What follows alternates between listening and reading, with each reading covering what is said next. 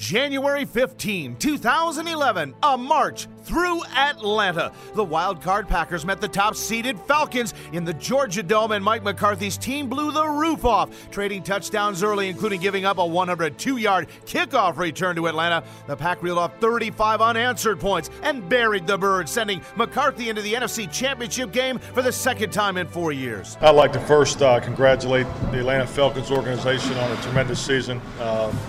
Just a very well-coached football team. We knew we were going to have to come in here today and play at a very high level. Proud of our team's performance, just particularly early in the football game today.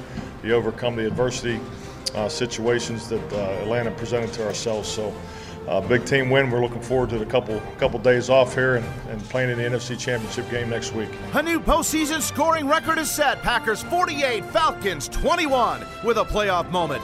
I'm Mark Daniels.